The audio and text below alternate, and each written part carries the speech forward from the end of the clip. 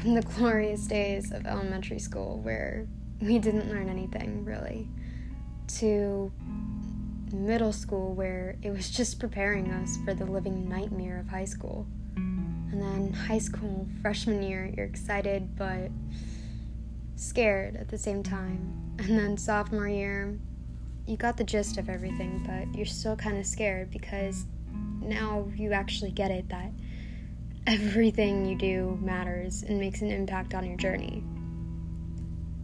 So, yeah, come join us from the points of view of two high school girls on Journey every week, every day, or whenever you want, basically.